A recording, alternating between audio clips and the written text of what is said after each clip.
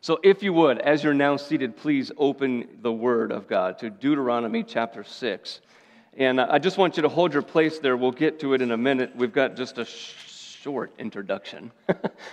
We've got so much to cover this morning, and I don't want to keep us longer than about 3 o'clock. No, I'm just kidding. Just hold your place there. Last week we began a short series on caring for children. And we began by learning that children are precious to God. We looked at a lot of different verses, but we saw that children are very precious to God because they belong to Him. God says, children, all children, belong to me, and they're precious to God, and He gives them to us for a time. And when He does, they're a blessing, and they're a gift from God to us. And so they need to be cared for because they belong to Him. They're precious to Him, and so they need to be precious to us. We learned about the first of 4 ways that we can see very clearly in His Word that they are precious to Him. And the first way that we saw was that there were some specifics about how precious children are to God because He made them in the womb. He makes them in the womb. And it was a difficult study for many of us. It was a serious study. But it's one that we cannot shy away from. We can't just ignore what's happening. Estimates are that approximately 62 million babies have been killed since 1973. So if it's really true that God cares for children and He wants them to be cared for, and if they're not being cared for, then we need to know, and then we need to do what we can to help. So this morning, we're going to cover now the next very clear way that we can see that God cares for all precious children, and we hope that this will spur us on. We pray that this will compel us to action as well, because God cares for them. And we are looking at 4 different ways. Last week we only covered one. This week also we're only going to cover another way that it's clear that God cares for children. But again, the first way that we can see is because He makes them in the womb. That was last week. It's in your notes as a review so that you can see it, and you can see some of the major verses that we looked at, because what we want us to know is that this is from God's Word. That's what we're after, right? We're not after emotion necessarily that will follow because of God's truth, and we're not after only the mind. We're after God's Word that impacts the heart and the mind, and it comes out in our actions and in our words. So this is what God wants from us. This is what God says is important, caring for children, and so this is what we want to be spending and need to be spending our time on, caring for children. A second reason then, after that very short introduction, a second reason that we can see clearly from God's Word that He cares for children. Number 2, children are special to God because He makes them especially cared for. God makes children especially cared for. When God makes human beings and children, as they're born, babies are totally helpless, right? They can move their arms and they can move their hands and they can move around, but they just can't do anything to get away from danger or to get towards help. They can't feed themselves, right? They can't change their own diapers. And they don't have a backup plan in case there aren't any diapers, right? They're just incapable of surviving on their own. And they need help. And you know that that's not an accident. God designed them that way. And I believe that the reason that He made them that way is because it makes us care for children. It makes us care for them. He makes them especially cared for because they're helpless. He could have made babies survive on their own at birth. Did you know that there are some animals that can be just completely on their own from birth and never need anything from their parents? Snakes are born that way. Well, they're not born, most of them aren't born, they're hatched that way. When the female lays the eggs, she's done, she leaves, and the baby snakelets, as they're called, as they come out, they're on their own. They get no help, no instruction, no care at all. Lizards are the same thing. If you survive as an egg and you hatch, well, then you start surviving on your own. You continue to do that. But human babies are not snakes or lizards. Right? That's not new to us, right? That's not a surprise. But God intentionally designed them to be born completely dependent on somebody else to care for them. Why did He do that? Well, a snake or a lizard is not made in the image of God, is it? God made all animals, but He didn't make any of them in His image. If a snake dies, there's no lasting consequence, right? And for many of us in here, good, that's one less snake in the world, right? But snakes just make more snakes. That's why they have so many at a time. But human beings generally only have one child at a time, right? And that baby is totally dependent on his parents to care for him. Why? Because God wants our attention focused on that little human being born to us, made in God's image. He cares for the children, so to ensure that we care for them, he made them totally dependent. You know, that's part of the reason that babies are so cute. You know, when you see a baby and the baby's just looking up at you and just this cute little thing, you just can't help it. You got to pick the baby up. You got to hold the baby, right? It draws us to them. It makes them irresistible when we see their little faces and they're starting to smile and they're trying to laugh and, you know, whatever's happening, watching their clumsy movements, we just can't help it. We scoop them up in our arms. It's also why they cry. That's why babies cry. It's not to irritate us, right? That's why babies cry, because they're helpless. They can't do anything about, they're hungry, or they have a diaper that needs changed, or they need sleep, or whatever it is. A lot of times babies don't even go to sleep on their own, right? So their cries draw us to caring for them.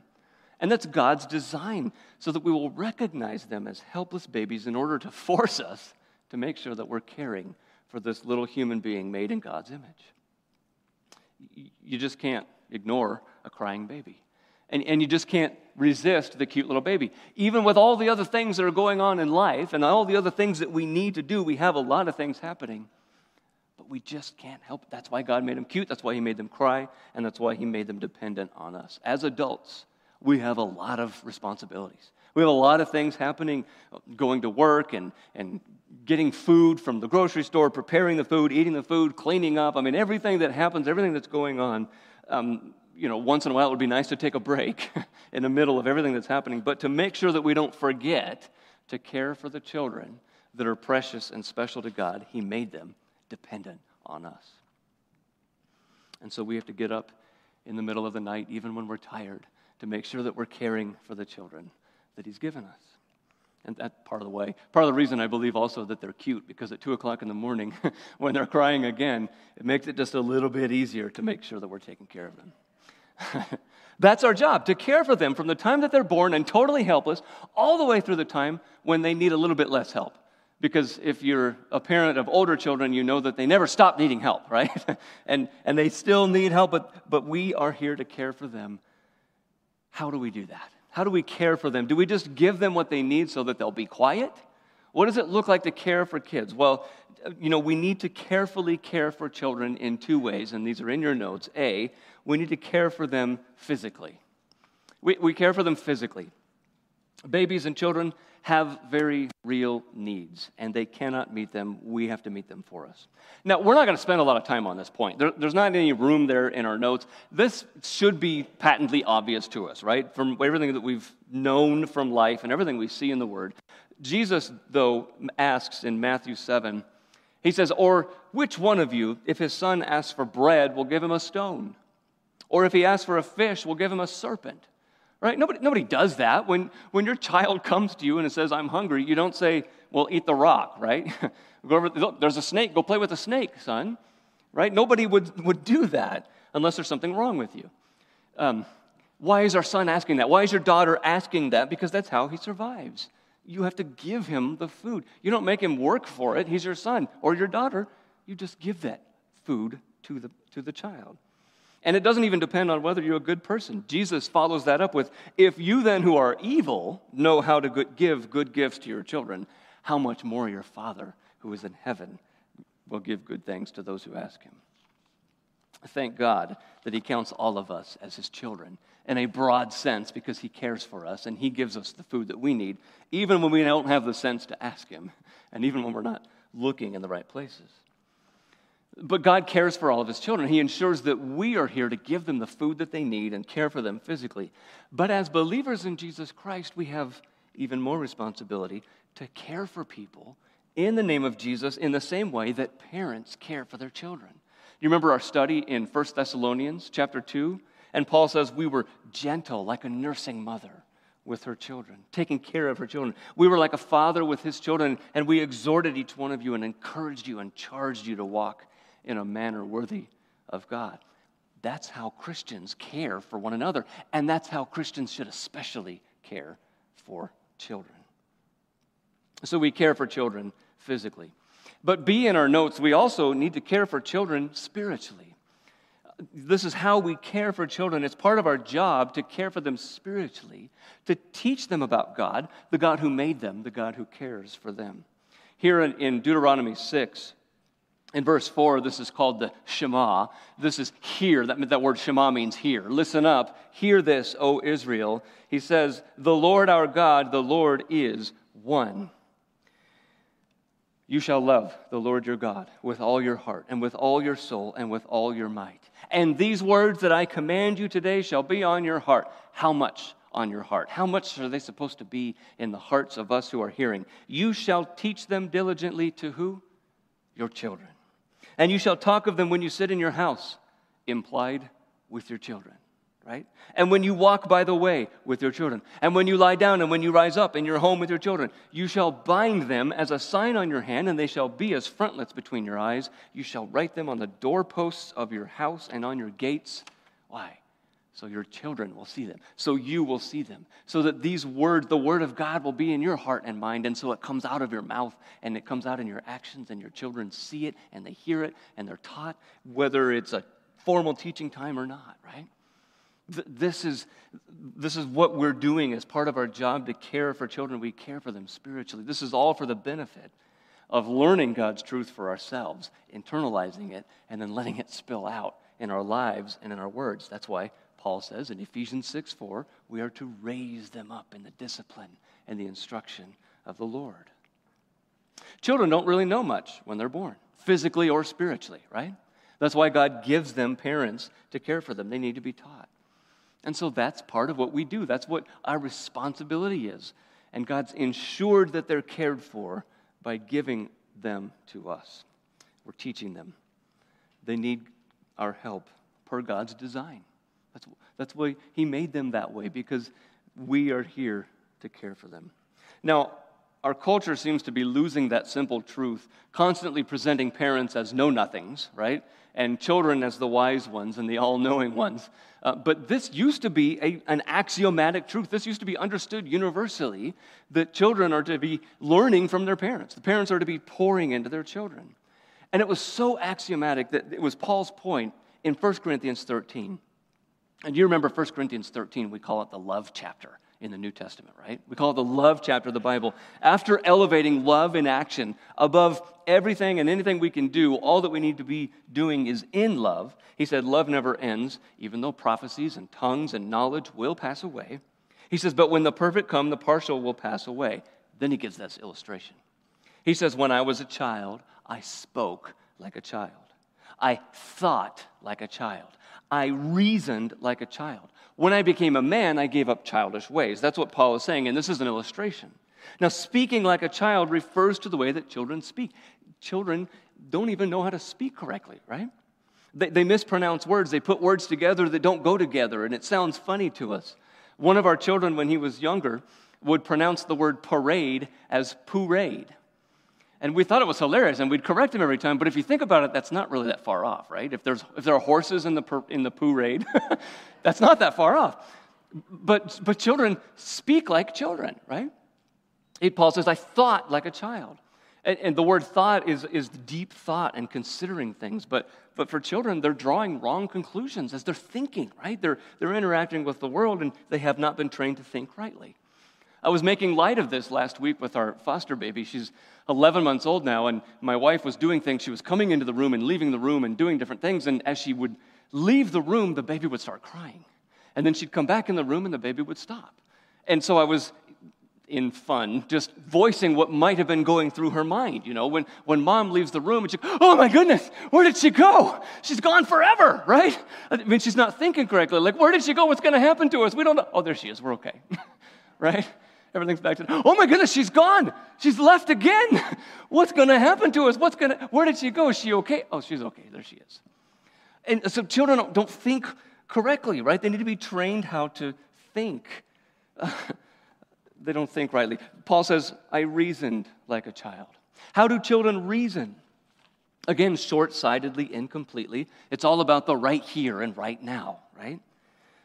That's why you don't punish a child 3 days from now when they did something here and now, right? They'll look at you like, what are you doing? Why are you being cruel? We had a child who would grab anything she could get her hands on when she was little. Whether it was good for her to have it or not, we went to a restaurant one time and we sat her down, and as we were sitting her down, before we had even sat her down completely, she grabbed a knife on the table by the blade.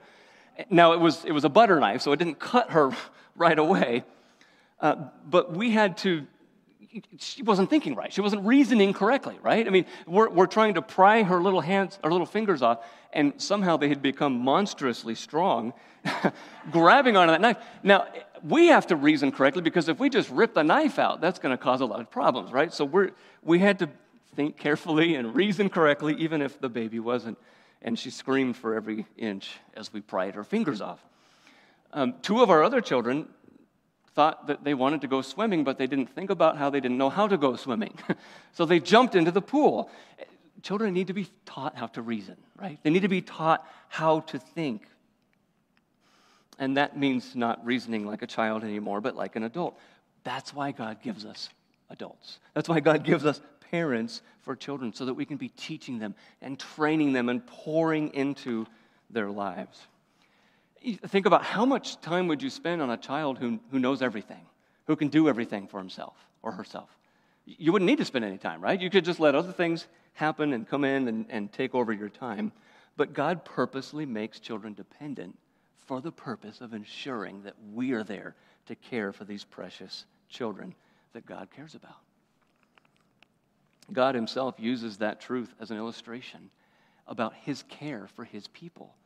In Isaiah 49:15, disaster was coming, judgment was coming upon the people because of their sins, but he still cared for them. He says, I'm always going to care for you, even when you're going through trouble that I'm bringing on you because of your sin. He says, can a woman forget her nursing child, that she should have no compassion on the son of her womb? And the answer is, of course not, right? I mean, of course that wouldn't happen. That just doesn't normally, naturally happen for a nursing mother to forget the child that she's nursing. But even if that were to happen, and tragically it has happened, though it's rare, praise God, and that's sort of the point, God is even more faithful than a nursing mother. He says, even these may forget, yet I will not forget you, right?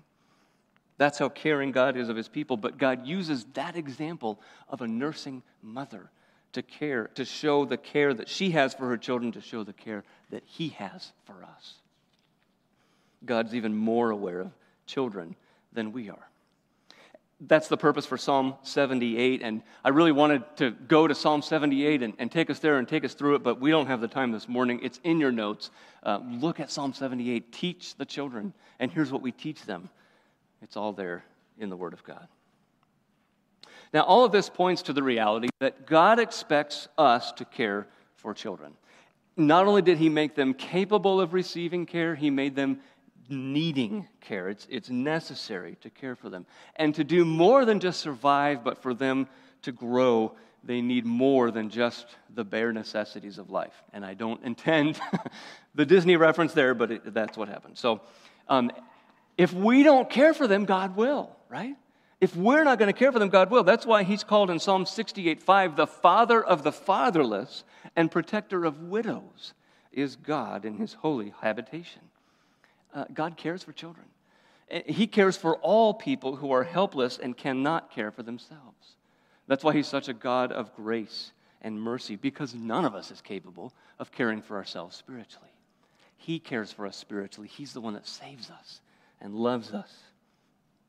But that's why we're dependent on him totally for salvation, right? We're dependent on him to help us see our sin, to recognize it for what it is, to repent. That comes from him. Repentance it comes from God. Faith that comes from God, so that we can believe all of that comes from him. Because he cares for us, and because he tells us to care for children, he cares for them. And he made them that way, so it compels us to care. Now, I know we went quickly through that. But I mentioned last week that if we had time, we would talk about what happens to children and babies when they die. Now, I think we have to make time for that because it's important. It impacts a lot of us. It's important to us, and it fits in nicely here with God's special care for children, how he makes them especially cared for. When a baby who's conceived in the image of God in the womb is killed, or when a child is killed before he or she can become an adult, what happens to them? What happens to those precious babies and children? Did they die because God forgot to care for them? What is it that happens to those children? Our desire, what we want to believe is that they would go to heaven, right? That they would go straight to the arms of Jesus. That's what we want to think. Is that what happens? I believe the Word of God teaches us that yes, that is what happens. And so this is a short study, Lord willing, short study, in the middle of this study, just to extend the teaching about the preciousness of children to God. There's a statement in your notes with the blank. It says, God saves babies and young children when they die. And so we're going to talk about this, and some will disagree with what I say, but I believe the Scriptures teach that babies are precious to God. They will go to heaven when they die. Surely if he cares for them here and ensures their care here, when they're not cared for here, he takes them home to be with himself. Again, these are going to be two reasons that work together that I believe come from the Scriptures, and it's simple for us to understand. That's what I was working for. Simple to understand, but from the Scriptures, so that we can be encouraged about children who die at a young age. Two reasons. A, children are unable to understand the gospel. Children are unable to understand the gospel. The gospel of Jesus Christ is the only way to be saved. Amen? But children cannot comprehend the gospel. Younger children cannot comprehend the gospel. So how can children respond in faith and repentance? Speaking of a child who was to come, in Isaiah 7, this child was a sign to Judah to prove that God was not going to destroy them. God said, for before the boy, this child who would be born, before the boy knows how to refuse the evil and choose the good, the land whose two kings you dread will be deserted. So God is talking about a child here who would be born, and he says children, especially young children, do not know how to choose good and refuse evil. They don't understand what sin is. That's who God's speaking about here. The child who doesn't know good from bad, right from wrong. Chapter 8 tells us a little bit more about this boy and how old he is. He says, for before the boy knows how to cry, my father or my mother, the wealth of Damascus and the spoil of Samaria will be carried away before the king of Assyria. So before the child can even say, my mom, my dad, my father, my mother, before the child even knows right from wrong, God says, I'm going to save my people. And it was a sign to them of their salvation. But God refers to this child as someone who is unable to communicate well, if at all, and he doesn't even know right from wrong. Well, if he doesn't know right from wrong, how can he understand sin, that he's a sinner? And if you can't understand that you're a sinner, how can you comprehend that you will be judged eternally in hell for that sin? I mean, a child can't understand 5 minutes, right? Let alone eternity. And if you can't grasp that, how could you ever understand what it means to repent, to turn away from it and believe in Jesus Christ? A child wouldn't understand punishment for something he has no ability to comprehend. He would just think that you're cruel. Now, many of us know from the Scriptures that all human beings are born sinners, right? That's what God tells us. Because of sin in us, we are before God sinners, and we're born into a sinful world. And sinners, the Bible says, deserve God's punishment. And that's absolutely true. In fact, that's why it's even possible for children to die in the first place, because they're sinners. If they weren't sinners, they were perfect, they'd be like God, they'd never die.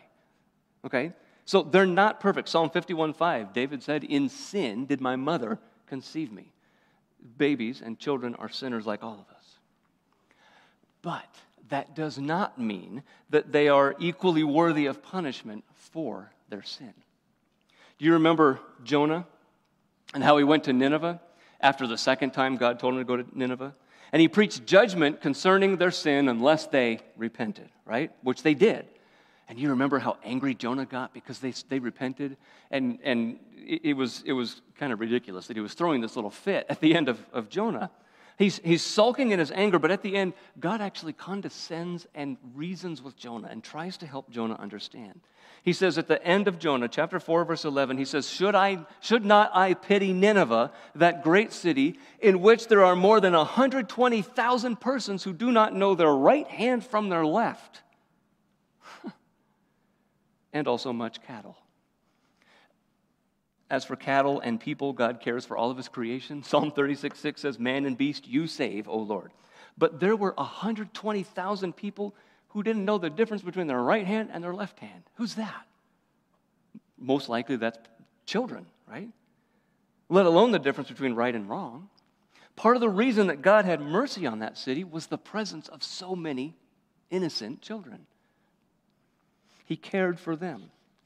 Now, the other reason that he had mercy on that city was because those who did comprehend repented. Right? So it was a combination of those who had the ability to understand and responded correctly, and those who had no clue what any of it meant. How could God destroy all of those children?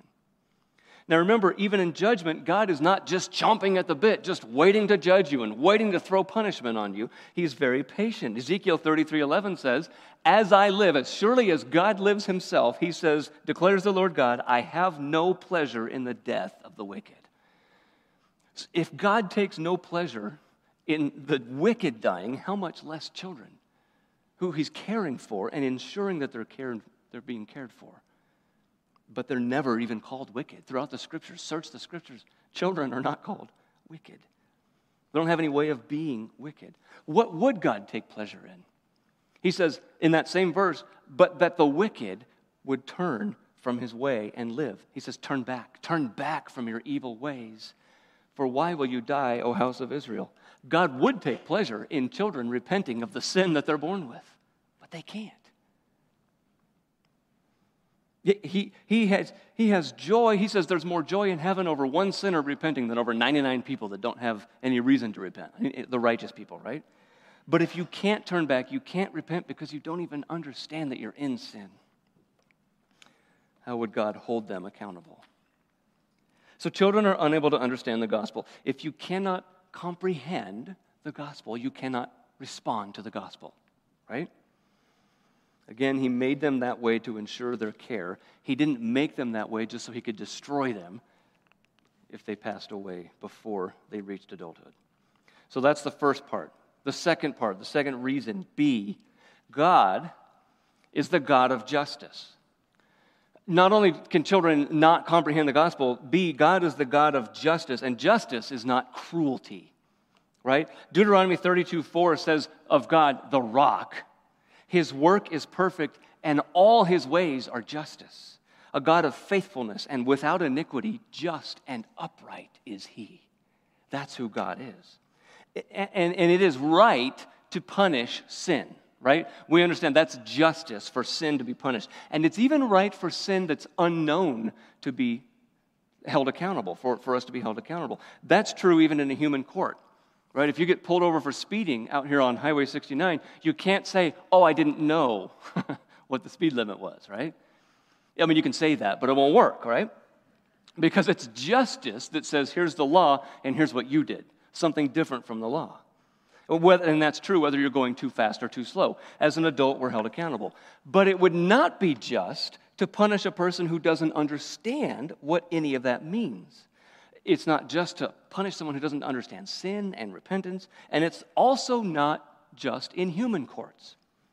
In May of last year, a police officer in Ogden, Utah, pulled over a car for driving 32 miles in a 70-mile-an-hour zone of a highway. And as he walked up to the car, he expected to find someone with a medical condition or some kind of impairment, but it turned out that the driver was 5 years old. This is a true story. His 16-year-old brother was supposed to be watching him, but he fell asleep. So the 5-year-old took the keys and the car. I don't know how a 5-year-old knows all of this, but he got into the car, started the car, and drove down the highway. He had $3 in his wallet. He told the police officer he was driving to California to buy a Lamborghini. Now, again, that children thinking and reasoning, right, as children. Now, praise God, everybody was okay. But who did the police work to prosecute? The 5-year-old kid? No, they couldn't. The 5-year-old didn't have any even the 16-year-old wasn't the one being focused for prosecution. It was the parents. Because it's not just to prosecute a 5-year-old who doesn't comprehend what he's just done. Now, he probably knew right or wrong of, driving the car by himself, but he doesn't get the implications of what's happened. That's why we don't have children voting or driving or drinking alcohol or serving in the military or making decisions about tattoos or tobacco or whatever it is, right? Now, again, there are consequences that children do have to face because of sin, but they're not punished by God, even in those consequences for their sin. That's why children are born to people who change from just adults into parents at the point that they have children. That's what's supposed to happen. That's why you have so many jokes about, well, it's apparent you're a parent if, right? You change. It changes you. Parents become the responsible guardians, or responsible guardians are located for children to care for them and assume responsibility for them, to care for them, because they're incapable of doing it themselves. So let's consider a case where a child suffered consequences from sin, but not judgment from God. Do you wish there were something in the Bible that would show us that? Well, I'm glad that you were hoping that, because there is.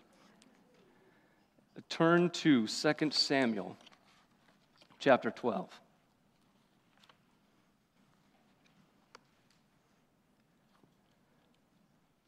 2 Samuel chapter 12. When David committed adultery with Bathsheba, and he murdered her husband to try to cover it up, part of the consequence of that sin was that the baby would die. Now, the child didn't do anything wrong, right? But even though the child had done nothing wrong, God said the child would die because of the consequence of David and Bathsheba's sin together. Now, after the child was born, God said he would die. The child was sick for 7 days. The whole week of the poor little child's life, he was sick. But what did David say about this poor little child? 2 Samuel chapter 12, look in verse 23. Can I bring him back again? I shall go to him, but he will not return to me. Now, David was saying there that he knows where his infant son went when he died. Now, many say that he just meant that he was going to the grave, that his son went to the grave, and that's where David would go one day. I can't bring him back, but I'll be going to the grave one day, just like he did. Now, if we look at this passage, it doesn't square with the text, because in his sorrow, again, the 7 days the baby was sick, David fasted and prayed and stayed in one spot for a whole week. Look at verse 17. The elders of his house stood beside him to raise him from the ground, but he would not, nor did he eat food with them. He didn't even get off the ground. When the child died, look at verse 18. On the 7th day, the child died, and the servants of David were afraid to tell him the child was dead, for they said, look how he acted when he was alive. What's he going to do now that he's dead? Verse 19, when David saw that his servants were whispering together, David understood that the child was dead. David said to his servants, is the child dead? They said, he is dead. I mean, there's no question about this poor child. Then David rose from the earth and washed and anointed himself and changed his clothes and went into the house of the Lord and worshipped. And they're scratching their heads like, what's going on here? David comforted himself by saying, I'm going to go where the child is going to go. Now, is it any comfort to him to say, well, he went in the ground and so am I when I die? That wouldn't be any kind of comfort. That's not getting yourself up and cleaning yourself up and worshiping and having hope in yourself for where your child went. He knew where he went. The next verse, in verse 24, drives it home even more. Then David comforted his wife Bathsheba. What would that look like? Don't worry, honey, he's dead and we're going to die too, right? Be comforted, we're all going to rot together in the ground. No, that's not comfort, right? He comforted himself, he worshiped the Lord, and he comforted his wife in the knowledge that we will see him again. We can't bring him back, but we will go to him. But the child who had done nothing wrong suffered consequences of sin by losing his life, but God brought that little baby home to be with him. That little baby couldn't understand right from wrong, let alone repentance and salvation, so God didn't punish that little child with his sin, because of his sin. See, God is the God of justice, not cruelty. If God wouldn't be cruel to animals at the end of Nineveh, all the cattle, and he's not going to be cruel to wicked people who repent, he's not going to be cruel to people who are children, who don't understand. There's more. God says in Deuteronomy 24:16, he tells us to do the same thing. He says, fathers shall not be put to death because of their children, nor shall children be put to death because of their fathers, right? Each one shall be put to death because of their own sin. If you're committing sin that deserves death, you'll be judged for that yourself. But a child does not inherit the sins, the punishment of the sins from the father. The child inherits sinfulness from his or her parents, but he won't inherit the punishment for that sin from God. So again, there's no denying that all human beings are sinful and are born into sin, but we're impugning the character of God in his goodness and his justice when we say that he would condemn a child forever in hell because the child didn't believe the gospel. So again, I believe that God will save children because he has put his undeserved grace upon them. And some will disagree. Some may say, no, the child has to learn the gospel and repent and believe in Jesus Christ. That's the only way to be saved. And I agree. By God's grace through faith in Jesus, that's the only way to be saved. But a person bragging about their knowledge of God and their ability to believe and their ability to repent from sin, Romans 3 says, no one is righteous, no, not one. No one understands. No one seeks for God. All have turned aside. Together they've become worthless. No one does good, not even one of us, right? That's Romans 3. It was all the work of God to save me and you, and it's all the same work of God to save a little one. It's all God's grace to enlighten you to be able to come to know him, who is the author and the completer, the finisher of our faith. It's not us, it's God. Who's the one who grants the gift of faith, not works, so that none of us can boast? It's God. Who is the one who grants repentance leading to a knowledge of the truth? That's God, right? If you contribute nothing to your salvation, God gets all the glory because he's done it all in you. How could we ever say that God can't do that in the life of a child who literally can't understand what any of that means? How could we say that God would not be merciful to save that child? If he could save me, it would be the same act of grace for God to give me all of that it would to give a child. In fact, it'd be easier for God to do that for a child because ever since coming out of the womb, I have been a blasphemer of God. In my heart, in my mind, in my thoughts, I've blasphemed God. I've even known it was the wrong thing to do, and I've still done it. I've made idols in my heart, and I've worshiped them not wanting to, and it's happened. I've lusted, I've coveted, I've disobeyed. In fact, I've been so angry at people, Jesus says the anger in your heart is the same as killing them, because it's the same heart. I mean, in ways, I'm a murderer and an adulterer and a thief and a coveter, and it's so much worse.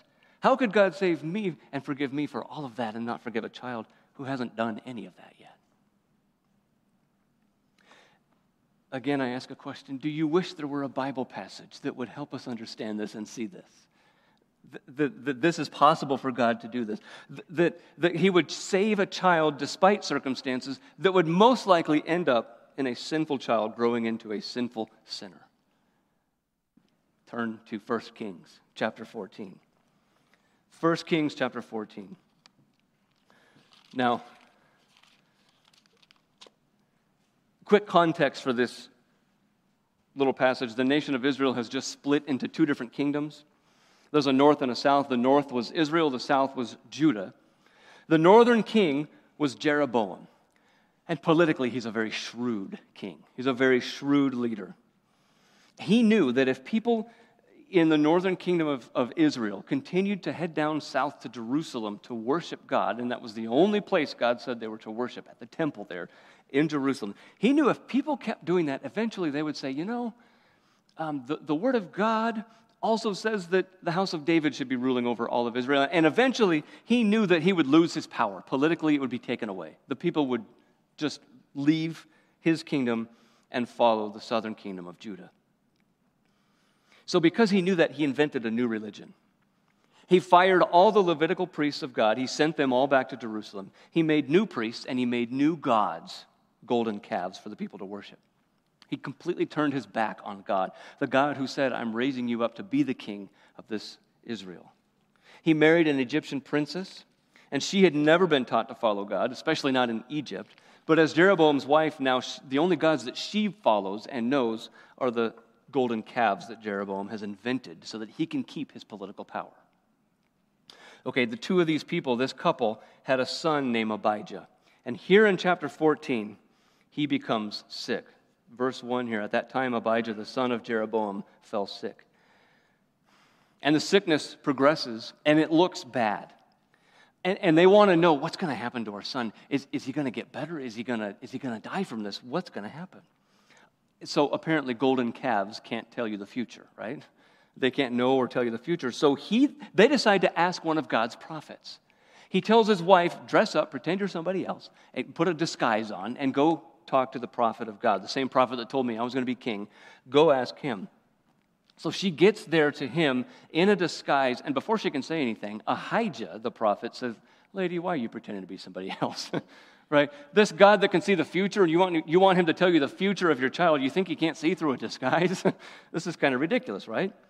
But verse 6, he says, but when Ahijah heard the sound of her feet as she came in the door, he said, come in, wife of Jeroboam, why do you pretend to be another?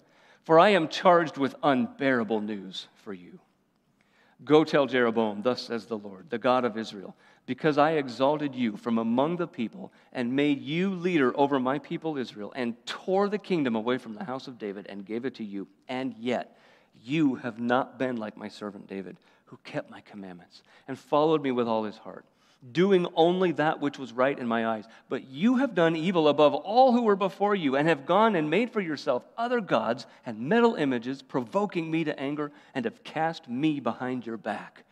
Therefore, behold, God says, I will bring harm upon the house of Jeroboam, and will cut off from Jeroboam every male, both bond and free in Israel, and will burn up the house of Jeroboam as a man burns up dung until it is all gone. This is severe, strict judgment from God. God says, anyone belonging to Jeroboam who dies in the city, the dogs shall eat. And anyone who dies in the open country, the birds of the heavens shall eat, for the Lord has spoken it. Arise, therefore, go to your house. When your feet enter the city, the child shall die. And all Israel shall mourn for him and bury him. Why? For he only of Jeroboam shall come to the grave, because in him there is found something pleasing to the Lord, the God of Israel, in the house of Jeroboam. So the message from God for Jeroboam and his wife is that every person in your house is going to be killed and then desecrated. Their body is going to be disrespected, except this one child who's going to die from this sickness. Why? Because in him there is found something pleasing to the Lord, the God of Israel. Now, in this child, what could possibly be there that would be found pleasing to God so that he would be spared the judgment of being killed and his body desecrated and no one caring for him? Where would anything like that come from? His parents are rebelling against God.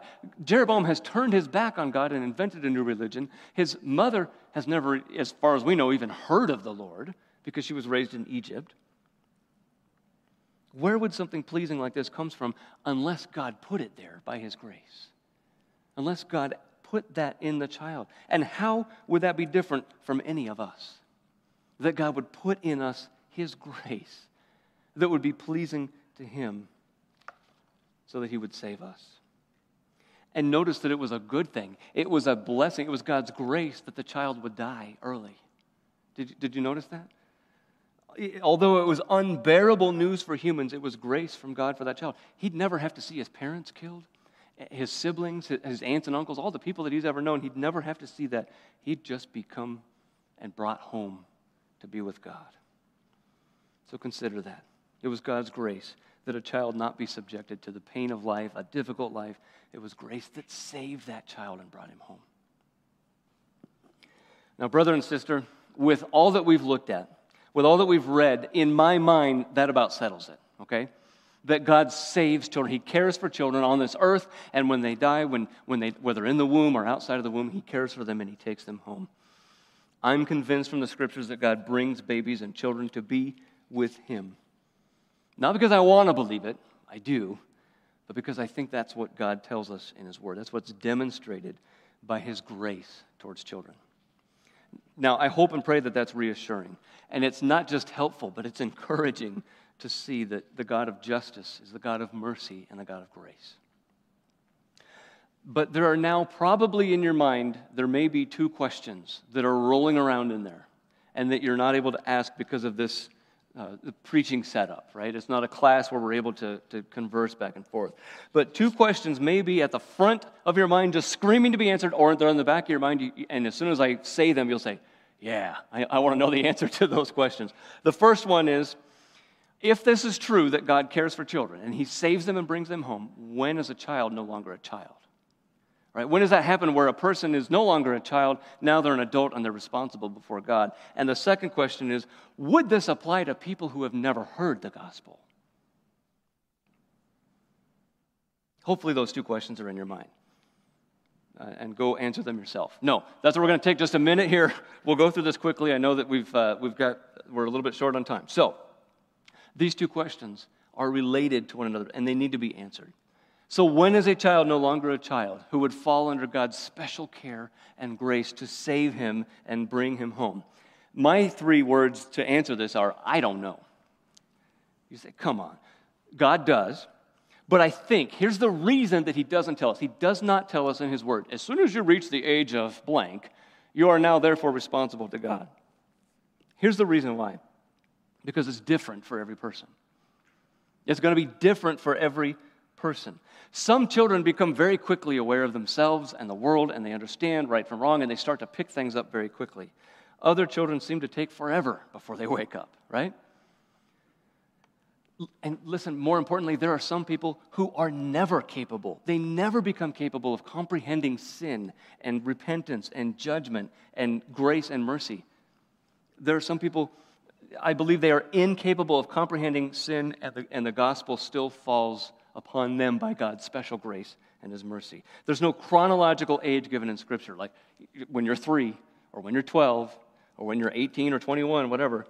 It seems in the Scriptures it's clear you have to have a certain level of comprehension. You have to be able to understand what sin is and what the gospel is before God will hold you accountable for that. I think that's why he didn't tell us. There's not that certain age where it's automatic. Someone could be 35 years old but have the capabilities of a child, a young child, right? So if God had said, well, the age is this, but then because someone cares for them and loves them, they live past that age, but they're still not able to comprehend, God wouldn't judge them. So he hasn't given us that specific age where this comes true for those people. As for when that happens, when someone reaches the capability to comprehend, sometimes we call it the age of accountability. When is that? Well, again, we don't know, but at some point in the life of every human being, there is a point where that person is capable of comprehending and then makes a decision either to reject or accept Jesus Christ. You remember we looked at the end of Jonah, those children that didn't know their right from their left? That usually happens around 5 or 6 years old.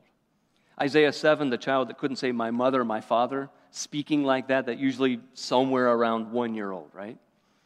Think back to last week, we looked at Numbers 14. It was everyone 19 years old and under who would be spared from God's judgment for the people rebelling against God.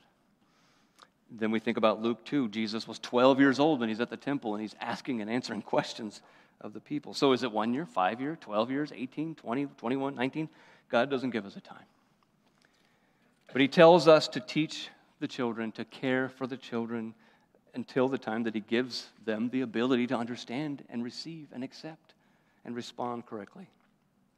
So don't worry about starting too early like you're going to bring judgment upon your own child because God will bring about his work. He cares for them. He cares for them even more than you and I do.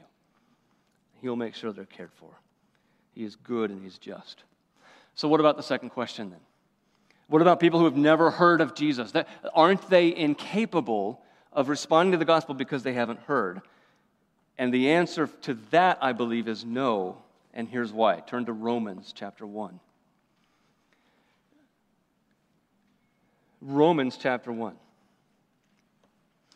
You know, if you're capable of understanding the gospel and you hear the gospel and you reject it, then you're responsible. But what if you haven't heard the gospel? Would God still hold you responsible?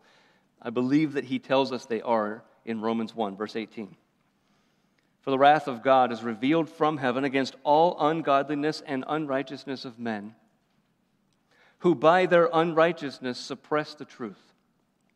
For what can be known about God is plain to them, because God has shown it to them.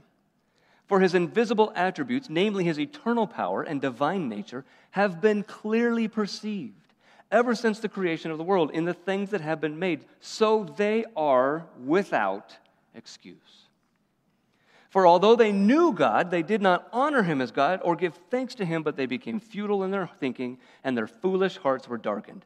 Claiming to be wise, they became fools and exchanged the glory of the immortal God for images resembling mortal men and birds and animals and creeping things. Again, a child is incapable of looking at creation and deducing there is an almighty God, there's a good God. He made all of this. He made me. I need to worship him. But an adult is capable of doing that. With an adult human being with all of his or her faculties available that God normally gives to people, God says there is no excuse. Why? Because any able-minded person can observe creation and clearly see God's work in it. But that person must then make a decision on his or her own whether to accept or reject that God. And if that person accepts, yes, I see God clearly. He's an amazing God. He's a good God. If that person accepts that, then they'll say, I need to find out more about this God. God will lead that person to his word and find Jesus Christ. With the revelation that you're given, you're responsible before God. We who have creation and our faculties to comprehend what God has done are responsible for that knowledge. And we who have the Word of God in our laps, on our phones, on the internet, at our fingertips, will be responsible for what God has given to us in his Word to know. But even those who do not have his Word will be held responsible by God. He says they're without excuse for rejecting God if that's what they do. I reject that there's a God. It's all by accident. It's all by chance. You're not even going to search for Jesus. You're not going to look for the Word of God and understand and accept. God says they're without excuse. Jesus said in John 8:42, if God were your Father, you would love me, for I came from God, and I'm here. So if you believe in the Father, you truly see the Father, you truly believe in him, he will lead you to his word, and you will believe the Son. 1 John 2:23 also says, no one who denies the Son has the Father either, right? It's a 2-for-1 deal. When you believe in God, you'll believe in his Son. When you believe in his Son, you believe in him truly and rightly. And if you reject one, you'll reject the other. So all of us who are able to see creation, all of us who are able to understand and hear the Word of God, God will hold us accountable. And he says that we are without excuse. But children who can't understand won't be held accountable, I don't believe. And hopefully that is encouraging to you because God cares for children. He cares for children. That's why he made them in the womb. That's why he made them in conception, from conception through the end of their life. That's why he cares for them and makes them especially cared for. From the time that they're born through the rest of their life, they're cared for by their parents. So our application, what we take from here, from these lessons this morning and what we need to do, first, we need to trust the Lord to care for you and for your family. Trust in the Lord to care for you and your family. Like we said, when God creates all of us, we are his children. Every single person on this planet is his children in the sense that he has fathered them in creation. Now, we who are believers have a special connection with God as his very sons and daughters in Jesus. But for our time on this earth, we can trust the Lord to care for us and our family no matter what's going on, no matter what happens, until the day that he says, you're coming home to me. And then he stops. Because he'll never stop caring for us in heaven. But we won't have to eat there, right? We won't have to sleep there. But we trust him to care for us and for our family. Next, care for your children. If you have children, or if you are caring for children, if you have children in your home who aren't yours, grandparents raising grandchildren, aunts or uncles raising nieces and nephews, people who have adopted or fostering children, care for your children. Those children God has given you, he's brought them into your home to care for them physically and spiritually, as we talked about, as we learned from his word. That's what he wants us to be doing. That's what he tells us to be doing. Care for your children. Finally, that last blank there, care for all children. Care for all children. All children belong to God. They're his.